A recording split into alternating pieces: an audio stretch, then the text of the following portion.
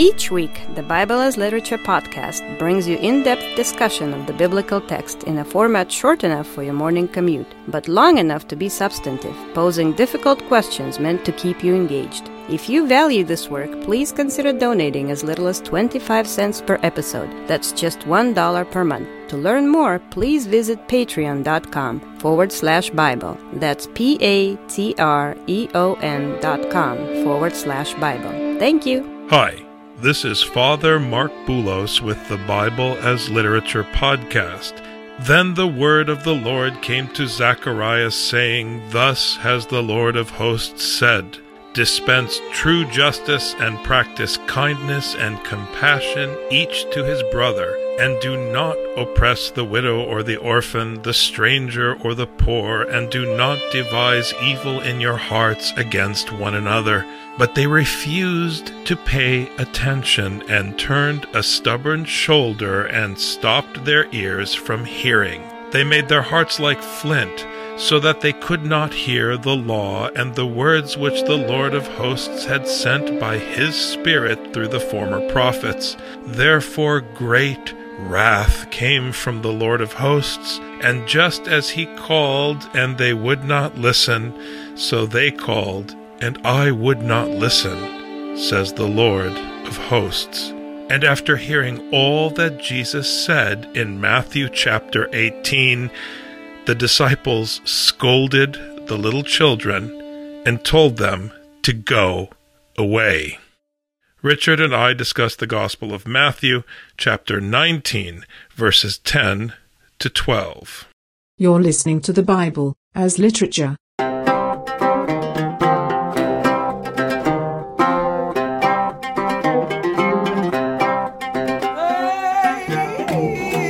Hi, this is Father Mark Boulos. And this is Dr. Richard Benton. And you are listening to episode 338 of the Bible as Literature podcast, as we've worked through chapter 18 and now 19.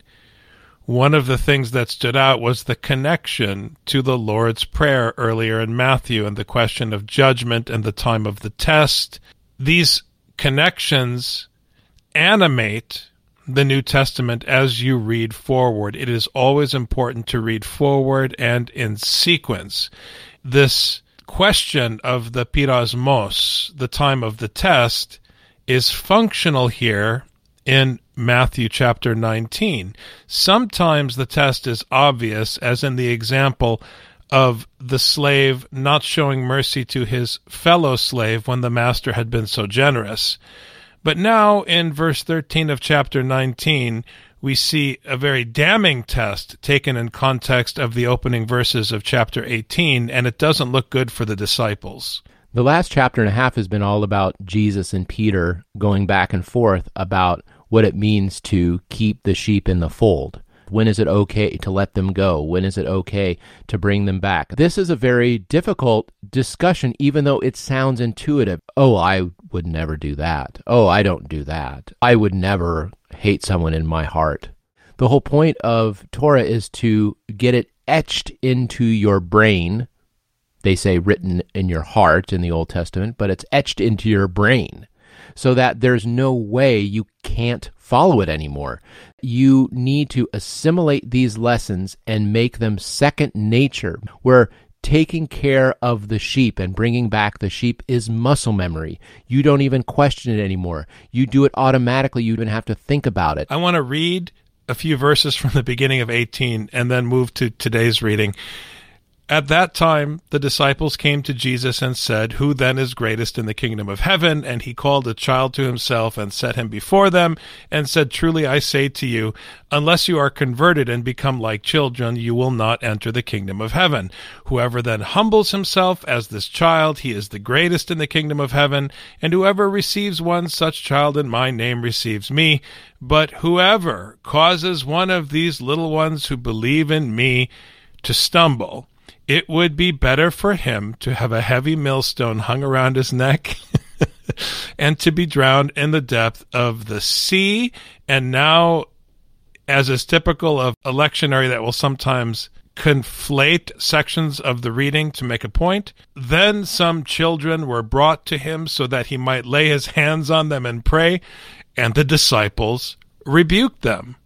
I mean, thank God for Matthew taking us through endless examples between the beginning of 18 and verse 13 of chapter 19. But even without all of those lengthy examples, which are an act of mercy, because Matthew is giving the person hearing the gospel time to repent before the judgment in verse 13.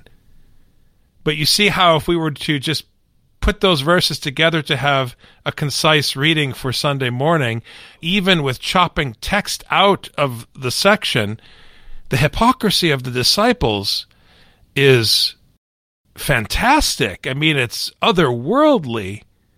The absolute rejection of what Jesus said at the beginning of chapter 18. The hard-heartedness of the disciples is truly awesome. I want to reemphasize, when we hear hard-heartedness, we think unemotional. That's the way that we hear that. But in Scripture, hard-heartedness means stubborn. It means an inability to learn.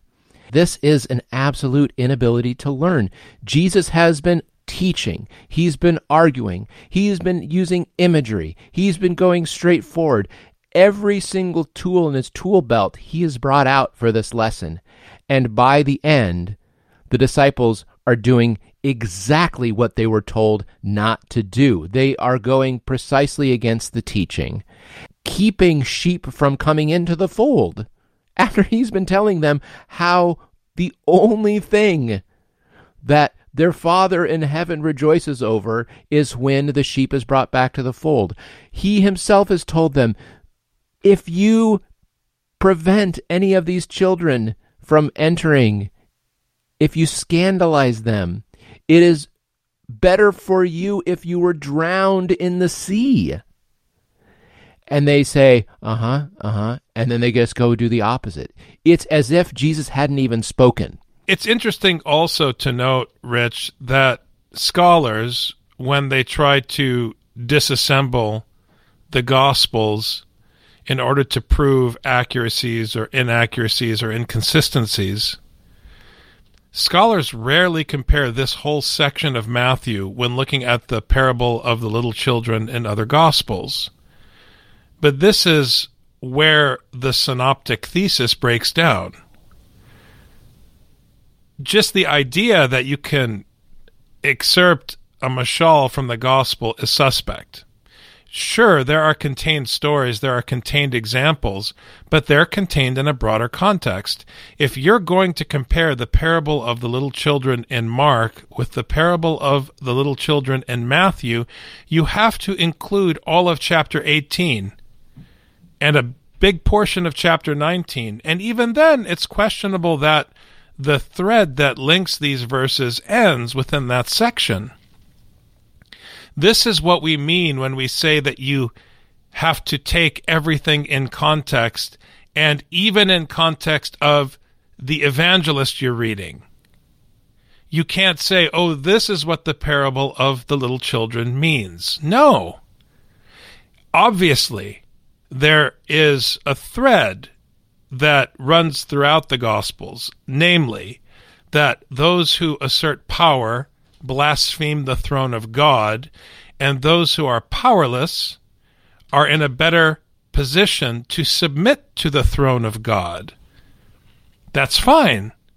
But what's going on with the sin of your power in Matthew versus the sin of your power in Mark? That is an important question. Because this is a long parable. If you look at this in terms of the beginning of 18 and you follow it all the way through, this is a lot of time, much more time spent on the parable of the little children than was spent in other Gospels. So we have to ask the question. Whenever an author repeats something, it's something that you have to pay attention to, especially knowing how expensive writing implements were at this time. Repeating something just for the sake of getting someone to pay attention is not worth it. It really has to be an important point of the story. we know that Matthew is repeating this idea of the scandal, where we saw it in chapter 6 and then also in chapter 18, about how the worst thing you could possibly do is to scandalize somebody to prevent them from moving along the path. And then we have this teaching of the children that appears twice, once in 18 and now again in 19. And understanding also that the major theme in Matthew is the kingdom of heaven. Everyone is potentially on this path to the kingdom, and your job is to help them get there. Anything that would prevent them from getting there is on you. Your duty is to keep them on the path and help them stay on the path, not force them onto the path, because if they choose, they can leave. But anyone who wants to be on that path, you have to encourage them and keep them going, just like a good shepherd. Now, this is different from Mark, which you brought up, Father. In Mark, it's all about the sower and the seed and the planting of the seed, and he plants it and moves on, plants it and moves on, plants it and moves on. In Matthew, the role of the disciples is more specific in that, yes, Jesus is planting the seed, but the disciples have an important duty to make sure that everything flourishes. Remember that Matthew is threatening us with judgment for lack of mercy on our part. That's the emphasis of the Lord's Prayer here in 18 and 19. And he's reminding us that the day of the test, which is why I mentioned that important Greek word pirasmos, which is translated as temptation and devolves into a Sunday school lesson about being tempted to sin, which is not the point. We're talking about the time of the test. This is a big test for the disciples in verse 13. And it's interesting to me that, in a way, it passes quietly. Because if you did not get the message between 18 verse 1 and 19 verse 13, there's nothing more for Jesus to say, either to the disciples or to us as readers, which is really frightening. It's an ominous end to the section, because he spends all this time, then you have the example of the child coming forward, and you have the disciples stepping forward to rebuke them, to say, no, don't come. Just after we've been told to bring in the weak and to go after the lost sheep and to care for the vulnerable, they're pushing them away. So Jesus has one more time the opportunity to state the commandment before moving on. He doesn't even rebuke the disciples or argue with them. He just pronounces sentence as though we are in court and the judge is speaking in verse 14. But Jesus said, "Let the children alone, and do not hinder them from coming to me, for the kingdom of heaven belongs to such as these." That is the ruling of the divine court. Jesus is the emissary of his Father. He is his earthly representative. He is the Son of Man and the King of Israel. In verse 14, he is ascending his throne and making a decree. I'm not explaining or interpreting Torah for you anymore. I am just telling you how it is. Leave them alone. It's like a restraining order, Richard. Leave them alone. Do not try to stop them, because these are the citizens of my kingdom. So back off. It has the ring almost of a threat when heard in context. If you want to hear it in a pleasant setting in the Midwest where someone says it gently and then you say, oh, how nice Jesus cares for the children, you're not hearing Scripture. You have to hear it the way Matthew says it in context of the entire section. This is an exclusive message. The kingdom of heaven belongs to them. And the disciples are keeping the heirs to the kingdom from the kingdom that belongs to them. People often like to metaphorize Jesus when it works in their favor. They love to use Jesus' metaphors in order to get themselves off the hook. When Jesus says, sell everything that you have and give to the poor, they love to say that this is a metaphor because they don't want to give up their stuff. And when Jesus says that if you're going to pray, go into a closet and pray where no one can say, they say, oh, this is metaphorical because, They want to be able to go back to church, right? The way that the Greek sounds when Jesus describes who the kingdom of heaven belongs to, he says, ton gar tiuton estin, I vasiliaton uranon. Tiuton, as you saw, Father, there's some translators who will translate this as those like these ones, when literally it just means of these ones is the kingdom of heaven. That's literally what it says. For of these ones is the kingdom of heaven. In the King James, for of such is the kingdom of heaven. But it's ton, it's genitive, it belongs to them. So here's the thing. It's absurd to think that there's a bunch of kids and they own the kingdom of heaven. It's an absurd thought. What do we do when there's this absurdity? We say, well, we can make sense of that. People who are like children, right? It's a natural place for us to go. And that would then jive with what Jesus said earlier in 18, where he says, you must become like a child in order to enter the kingdom of heaven. But here he does not say the kingdom of heaven is of those who became like these ones. No, he says, of these is the kingdom of heaven. He makes his point from 18 more pointed by saying the kingdom of heaven belongs to these ones. They own the kingdom of heaven. They belong to the kingdom of heaven. They are citizens of the kingdom of heaven. Why? Because everything that they did was in order to come to Jesus and have him lay hands on them, to hear him and to hear his teaching.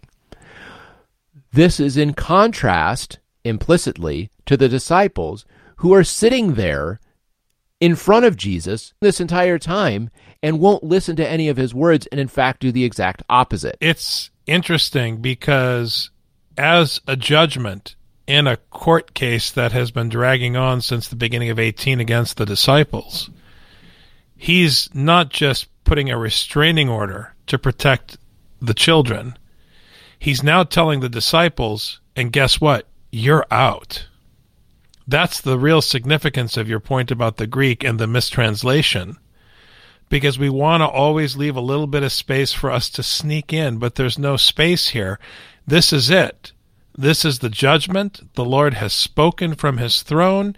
These are in, and you are out. And this is sealed in verse 15, because the laying on of hands is technical terminology. Just listen to verse 15. After laying his hands on them, he departed from there. So, case closed. I'm laying my hands on these children. In Acts, when the apostles lay their hands on someone, they impart the gift of the Holy Spirit. It has significance, obviously, in the New Testament, the laying on of hands. Jesus is laying his hands on little children, and then he leaves. There's nothing left to say. This is an explosion. This is a nuclear bomb in chapter 19. I've been saying to you, let the children in, take care of the children. You just rebuked them. I'm done talking about this. Bring the children to me. I just laid my hands on them, and I'm walking away. It's like a mic drop. If Jesus had microphones, if they had been invented at that point, this is the time he would have dropped it and walked away, because that's exactly what happened. Jesus set it up. There are two types of people in this world, disciples. There are those who are trying to reach me, and there are those who are preventing people from reaching me. I am on the side of those who are trying to reach me, and I will bless them as I give you the stink eye, because this is what I'm about. This is the kingdom I'm preaching. This is the kingdom of my Father in heaven. Mic drop. Thanks very much, Dr. Benton. Thank you, Father. You've just heard the Bible as literature. Thanks for listening. The Bible as Literature is a production of the Ephesus School Network.